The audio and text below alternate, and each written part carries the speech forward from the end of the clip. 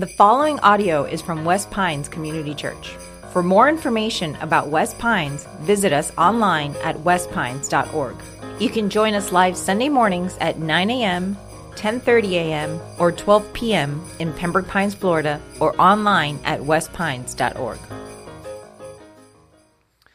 One of the most beloved characters in the world of Charlie Brown is his best friend, Linus Van Pelt. Now, you may be familiar with Linus. Here's a picture of Linus if you're not familiar.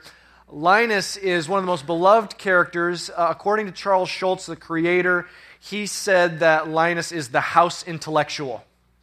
He's the one that has the sagely advice. He's the one that often says something profound to the rest of the characters. But the thing that is most memorable about Linus is, of course, his trusty blanket. He is almost never without his blanket. In fact, whole themes and comic strips and movies and books surround his blanket, and not only all the things he can do with his blanket, he can sling snowballs with his blanket and all these different things, but how much he's devoted to this blanket, and how there's even one episode where he loans out his blanket and nearly has a nervous breakdown. Okay, he is very close to this security blanket that he has, and it brings up a lot of tension between Linus and his older sister, Lucy. And Lucy hates the blanket, wants him to give up the blanket, and that theme actually comes out in the Charlie Brown Christmas special. And there's a moment when all of the characters, they are rehearsing for their Christmas play, and the blanket becomes a little bit of an issue. Okay, check out this scene. You may remember it. Linus, you've got to get rid of that stupid blanket. And here, memorize these lines. I can't memorize these lines. This is ridiculous. Memorize it and be ready to recite when your cue comes. I can't memorize something like this so quickly. Why should I be put through such agony? Give me one good reason why I should memorize this. I'll give you 5 good reasons. 1, 2, 3, 4, 5. Those are good reasons. Christmas is not only getting too commercial, it's getting too dangerous. And get rid of that stupid blanket. What's a Christmas shepherd gonna look like holding a stupid blanket like that? Well, this is one Christmas shepherd who's going to keep his trusty blanket with him. See? You wouldn't hit an innocent shepherd, would you? The thing that is so endearing about Linus and his blanket is that's such a common phenomenon for children. And whether it's finding a blanket or a stuffed animal or a toy or something that they hold on to, they carry around, they're maybe never without.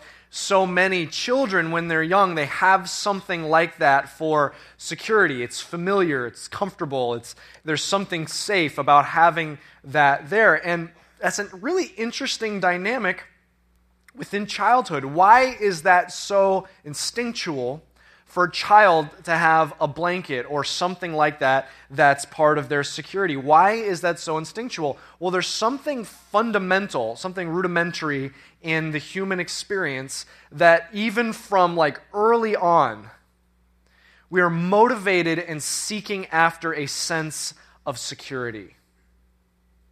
There's something so foundational. In fact, we may grow out of having a blanket, an actual physical, tangible blanket, but there are other things that we use throughout the rest of our life to cover ourselves with security. And that is a common motivator in our life, is the pursuit of things that are safe, familiar, comfortable, trying to control circumstances to make sure that we feel safe and secure. Now, what we typically do when we're thinking about security is we typically address all of the symptoms of feeling insecure in some capacity. But what the passage we're going to look at this morning, it addresses the core issue behind security, and it goes right to the heart of our feelings of insecurity, addresses those things in a profound way, and it has a message for every single one of us about how there's something that took place at Christmas.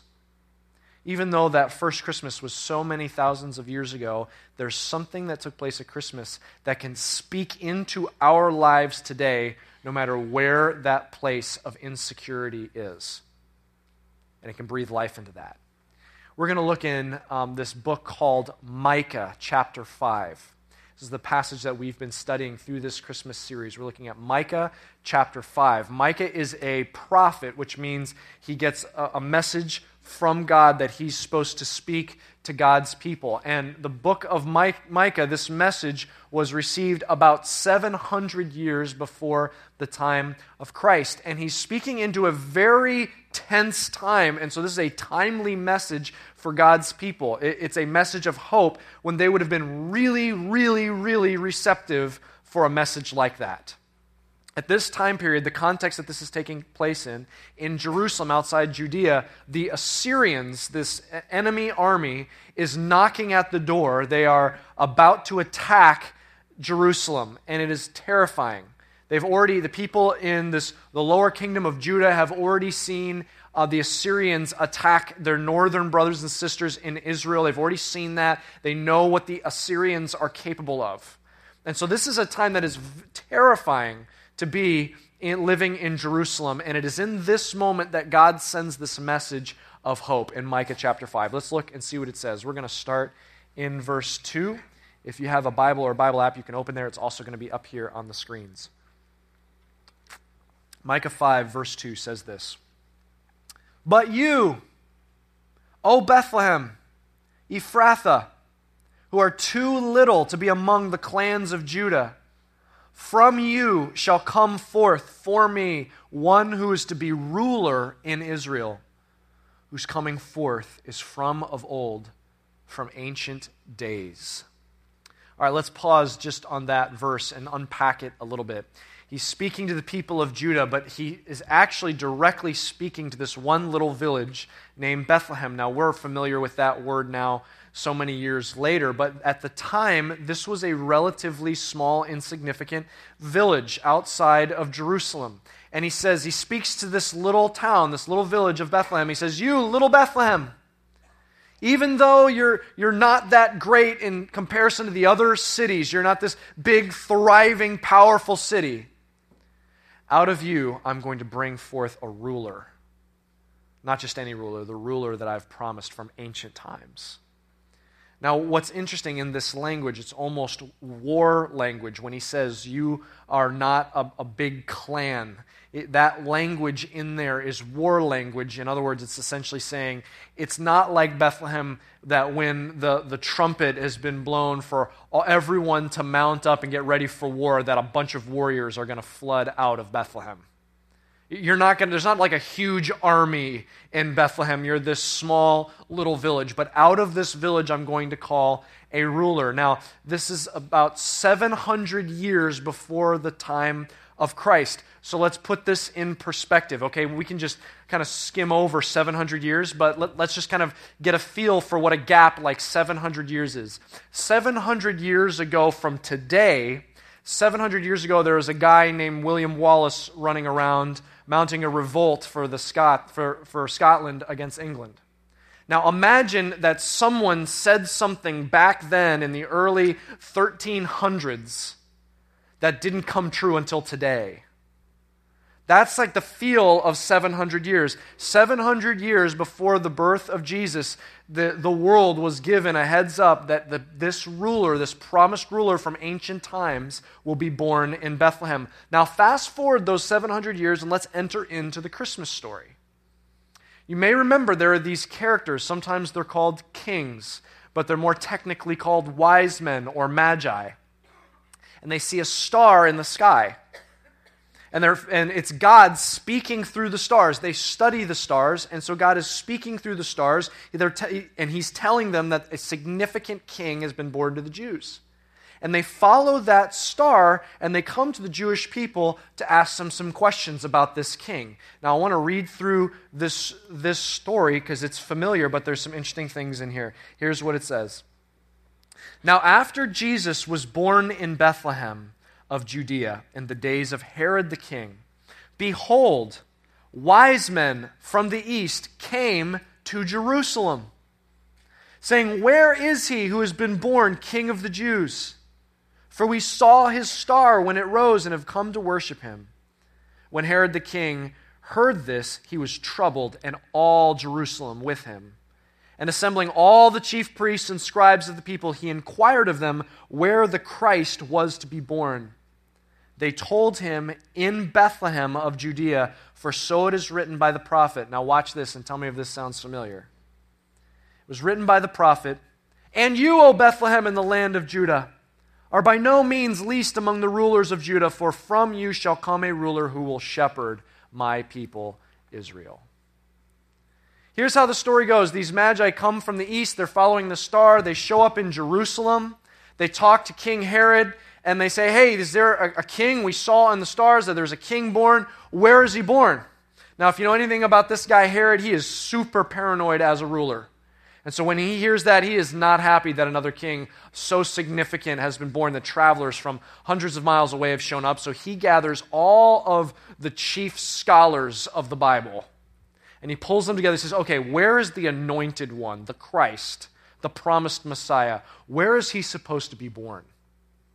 And they say, well, we've been told. We know exactly where he's born. He's born in Bethlehem, just that little village, just a little bit south of us.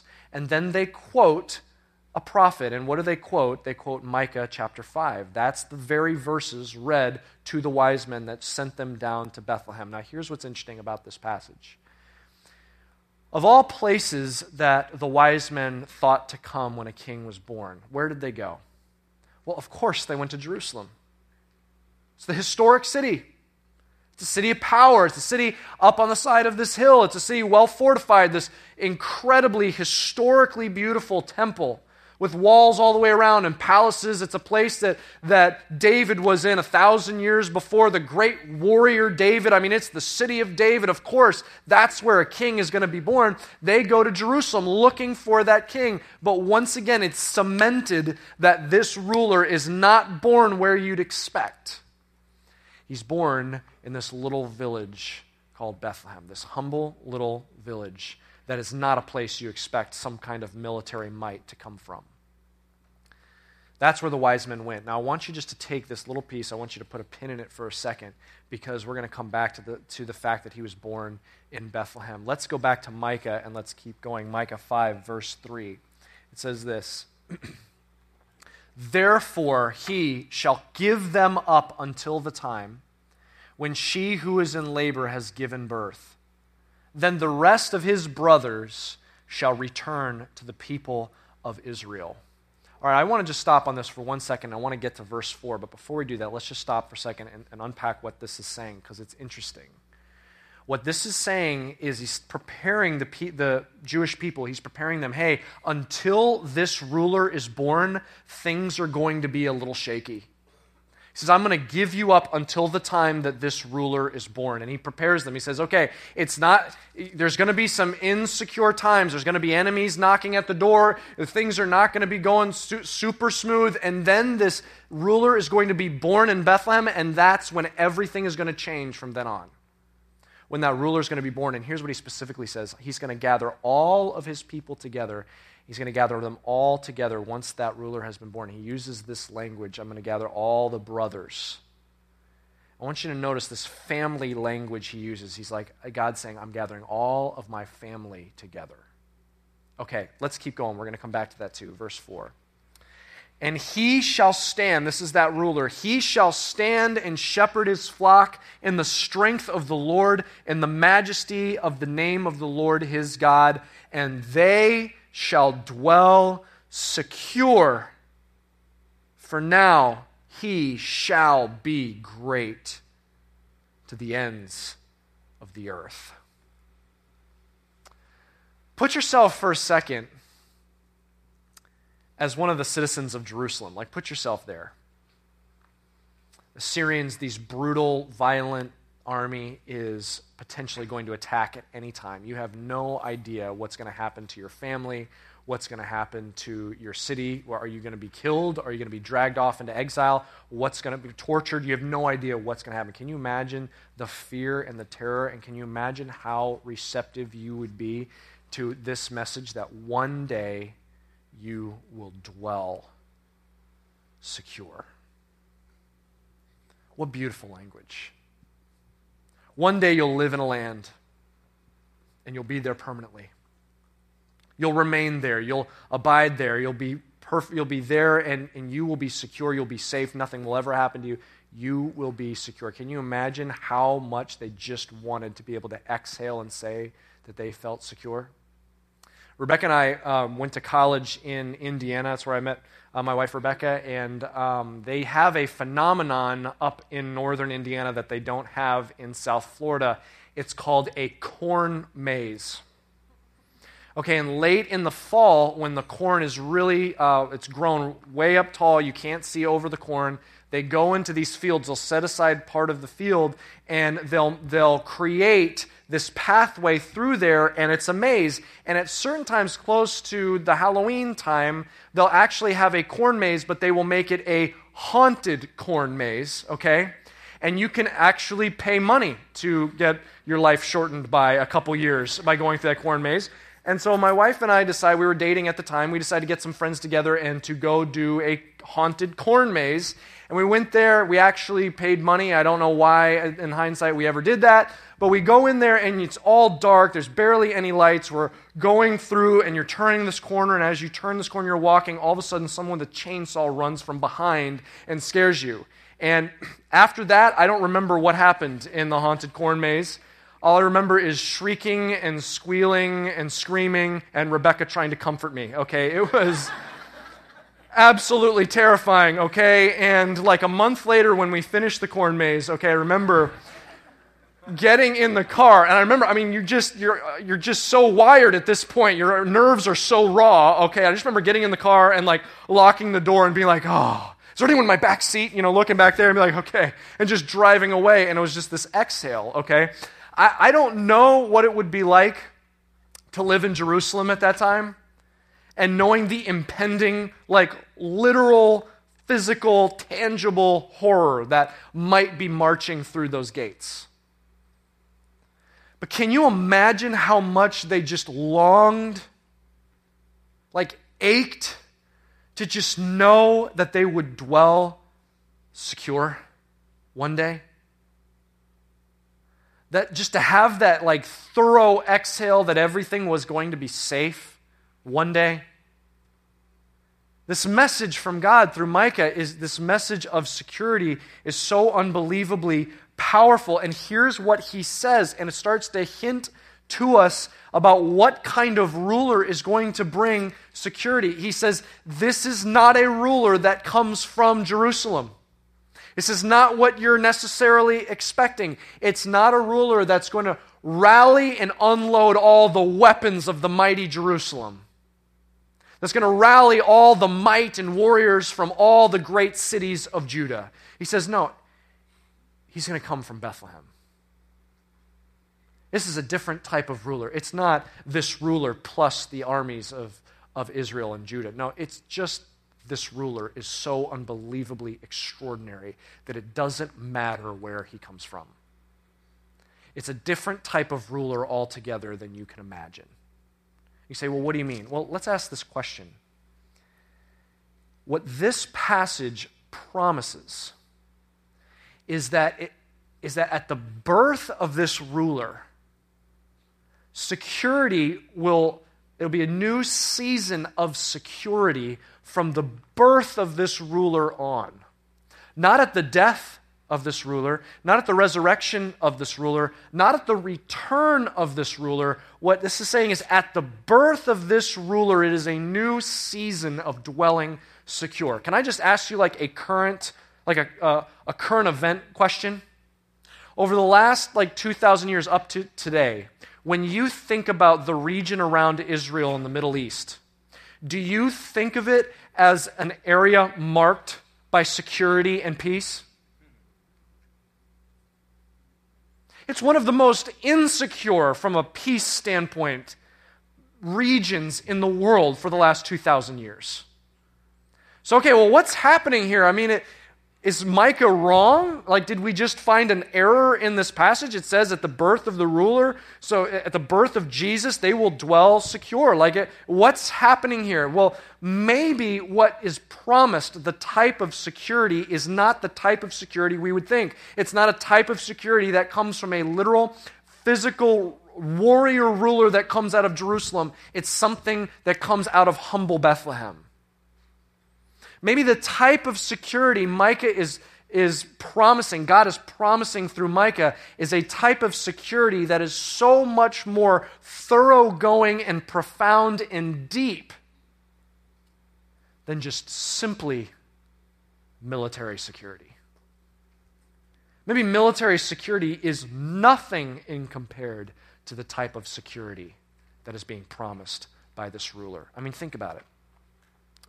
You can live in a land, in a nation, in a kingdom that has got complete or thorough security from a military standpoint, or at least relative to the rest of the world, and still, even within that type of security, be broiled with insecurity, warring with insecurity throughout your entire life. What if the type of security he's bringing is something so much deeper? What if it's the very security we spend our lives deeply longing for? What if it's that same thing we see that a little child, the same impulse that would cause a little child to find something to be their security blanket? What if it's these deep down impulses that humans have for a kind of security so deep down, and what if it's that type of security that this ruler is going to satisfy? Think of it like this. Here's a phrase I want you to think about on the screen. That birth in Bethlehem brought the security our souls are seeking. Can you just let that sink in for a second? That birth in Bethlehem, it brought that security that our souls, deep down in places that are operating, driving our lives subconsciously, that birth in Bethlehem brought a security to that place, that deep down security our souls are longing and aching and needing most of our lives. It is all, that security is chiefly found in that baby that was born in the little village of Bethlehem. You say, well, what are you talking about? What kind of security? It's actually alluded to in different capacities in this passage. Let's pick this apart a little bit. He says, and they will dwell secure. Well, who's they? He's already described them. I will bring back my family, God says. I will bring back my family, and they will dwell secure. If you're taking notes, write this down. The first way we find security, number one, you are secure in His family. You say, well, what does that mean? Why is that so significant? You know, our family, the families that we grew up in, that plays a massive, monumental, maybe primary role in our sense of security or what our insecurities are. Think of it like this. Whatever family you grew up in, that family has a set of values. And that family, you can hear by what your parents approve of or what your parents talk about or what the family looks at as a value. And whatever that value is subconsciously sinks into my life. And then I believe, okay, that's the value. So achieving that, getting that, attaining that is what makes me valuable. And that then is what makes me feel like I belong. And some of our deepest insecurities of where do I belong, who do I belong to, we can trace back to this sense of family. So for example, if in your family growing up, what was valued, like one of the top values was success, I may be subconsciously spending my entire life restlessly pursuing success and not realizing that value was pounded in me. So now that's what makes me feel valuable and makes me feel accepted and feels like I belong and that I'm a treasured part of this unit of my family. It's what I think will make me be something worth being proud of or worth getting approval from. And so I'll pursue success, trying to achieve.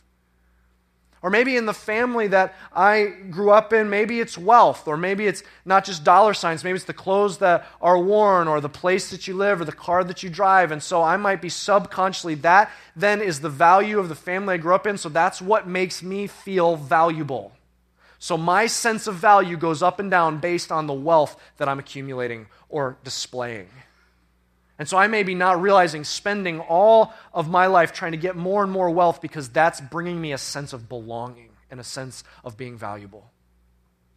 Maybe in your family it was hard work. And so you're spending your life proving that you are a hard worker and you have a work ethic. Maybe it's beauty. And so beauty was what was praised and what was noticed and what was approved of. And so you've spent your life trying to be beautiful, to look appealing, to look accepted. The way you look is what makes you feel accepted because your beauty is also what makes you valuable. And so what drives this desire to belong is whatever that value was. And those are also the places of our deepest insecurities. Because if I'm pursuing something to get and attain a feeling of belonging, then no matter how much I pursue success, I'll be constantly comparing myself to other people who are more successful and wondering if I belong. Or no matter how much I pursue wealth, it'll never be enough to make me feel valuable, or I'll never feel like I can hold on to it and I can control it and keep it. Or no matter how much I pursue looking a certain way, I'll always feel insecure, or trying to prove that I'm a hard worker. It'll never be enough. It's one of the greatest sources of my insecurity.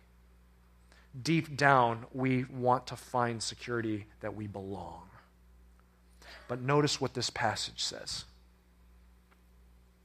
At the birth of this ruler, it marks God saying something to you. You are his child. And he purchased you.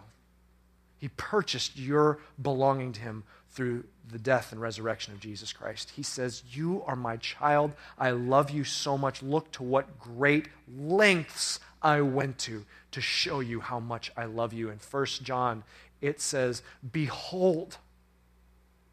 It says, stop and look for a second. Stop and realize what great love the Father has for you, that he would unthinkably call you children of God. He's saying, you are my daughter. He's saying, you are my son. I love you. I know everything about you. I know your past. I know your present. I know every word you've said, every thought that you've thought. I know everything about your DNA and your personality and your tendencies. I know everything about you, and I love you, and I accept you right there where you're at. If you don't believe how much I love you, he says, look at what I did. I sent Jesus Christ to die for you. That's how much I love you.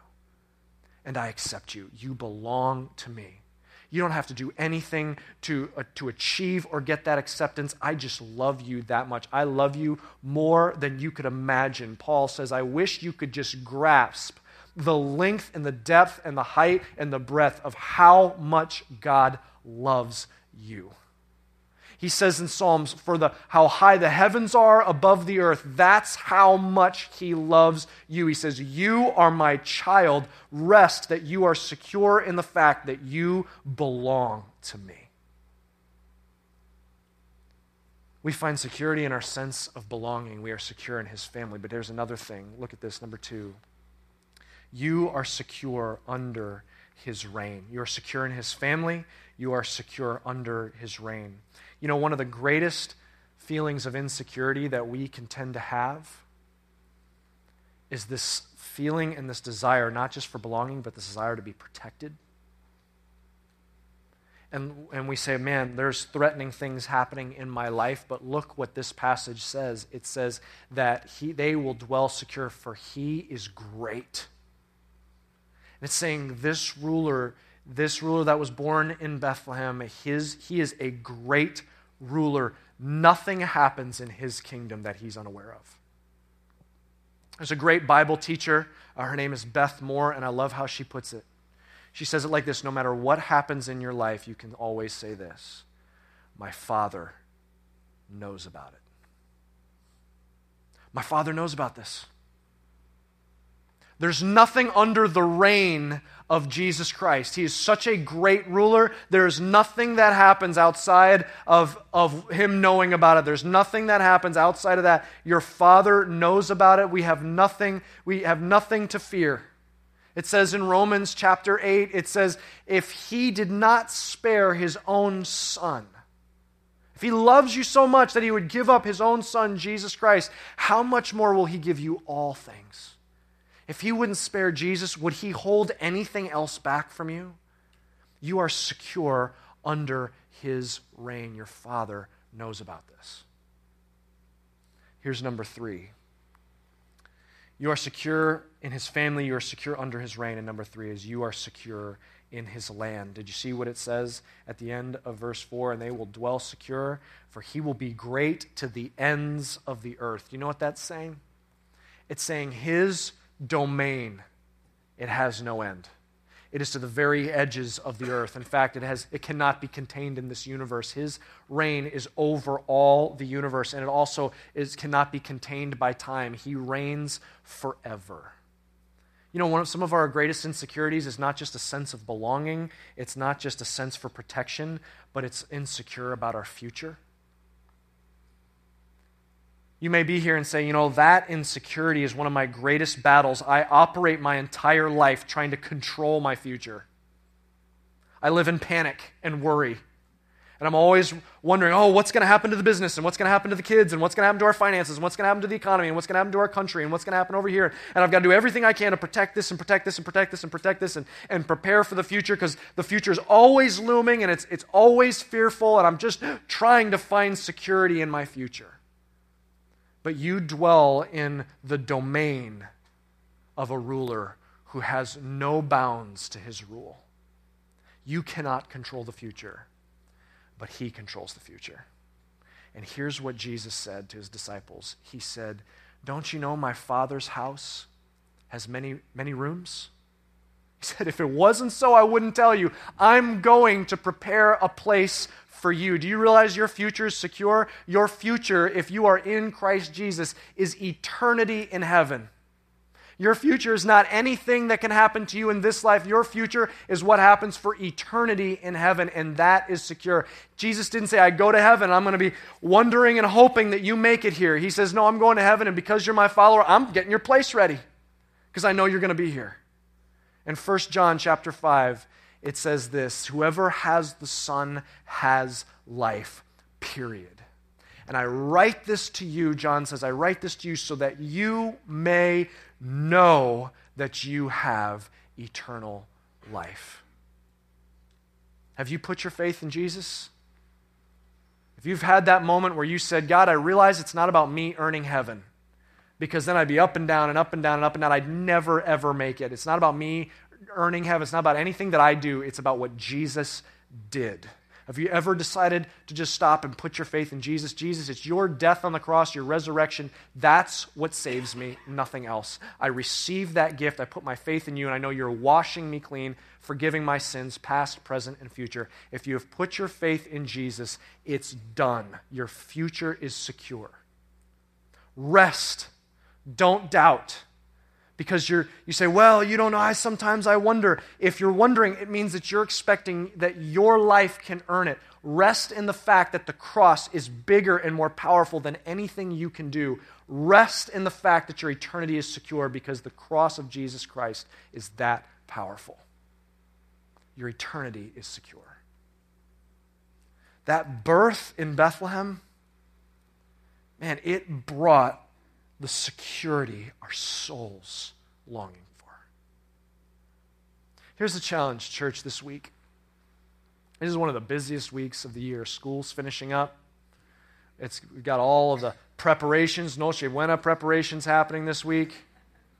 You got all kinds of parties and things to get ready for. I know each of you are going to be serving at probably 4 out of the 5 Christmas services. I mean, it's really busy.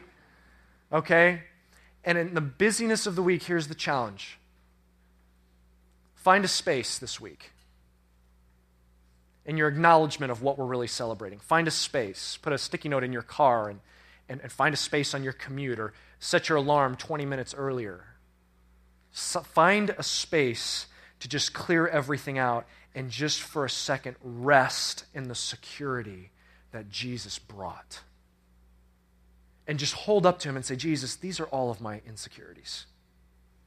And I know that you satisfy all of them. You protect me from all of them. Here are my insecurities.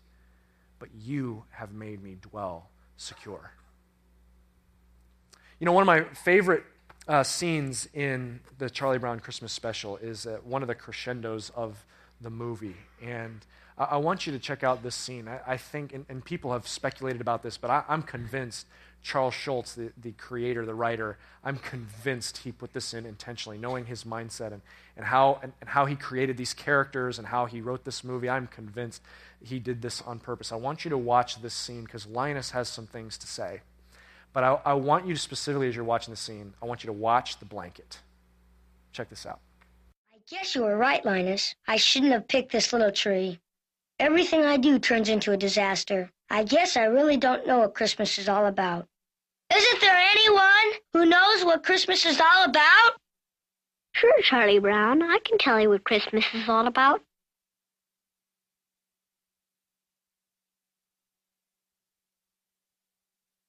Lights, please. And there were in the same country shepherds, abiding in the field, keeping watch over their flock by night. And lo, the angel of the Lord came upon them. And the glory of the Lord shone round about them.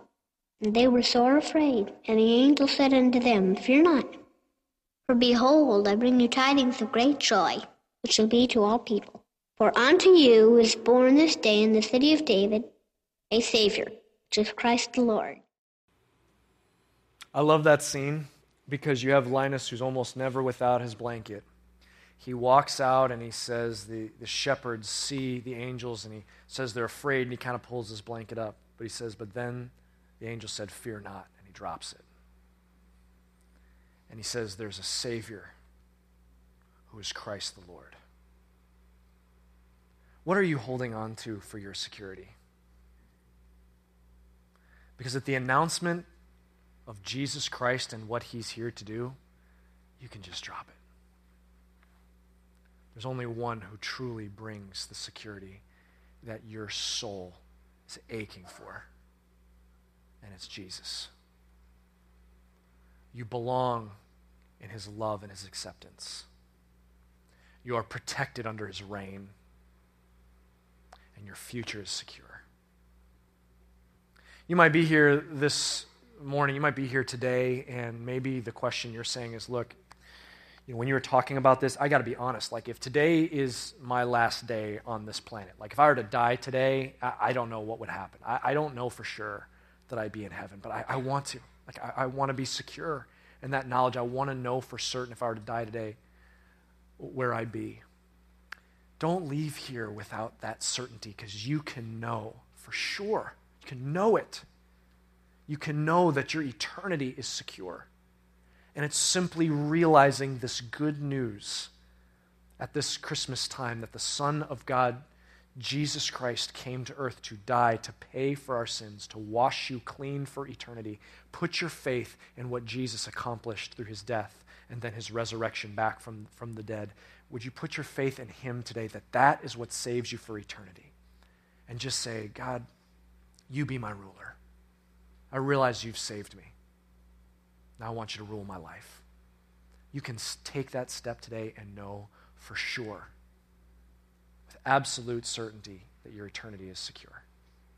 Is that you? Do you want to make that decision? Then I want to lead you in a simple prayer. Would you just bow your heads and close your eyes for a second? If you want to pray that prayer and put your faith in Jesus for the first time, then just pray this simple prayer after me. Make these words your words. Say, Jesus, thank you. Right there in your seat between you and God, just make these your words. Jesus, thank you for saving me. Thank you for washing all my sins away permanently. I believe that I will spend eternity with you in heaven. And I surrender my life to you. In Jesus' name. Thank you for listening. For more resources and to check out our other teaching series, please visit our website at westpines.org. If you would like to speak with somebody about beginning a relationship with Jesus or ask any questions you have about this teaching, please call us at 954-432-0321, or you can email us at podcast@westpines.org.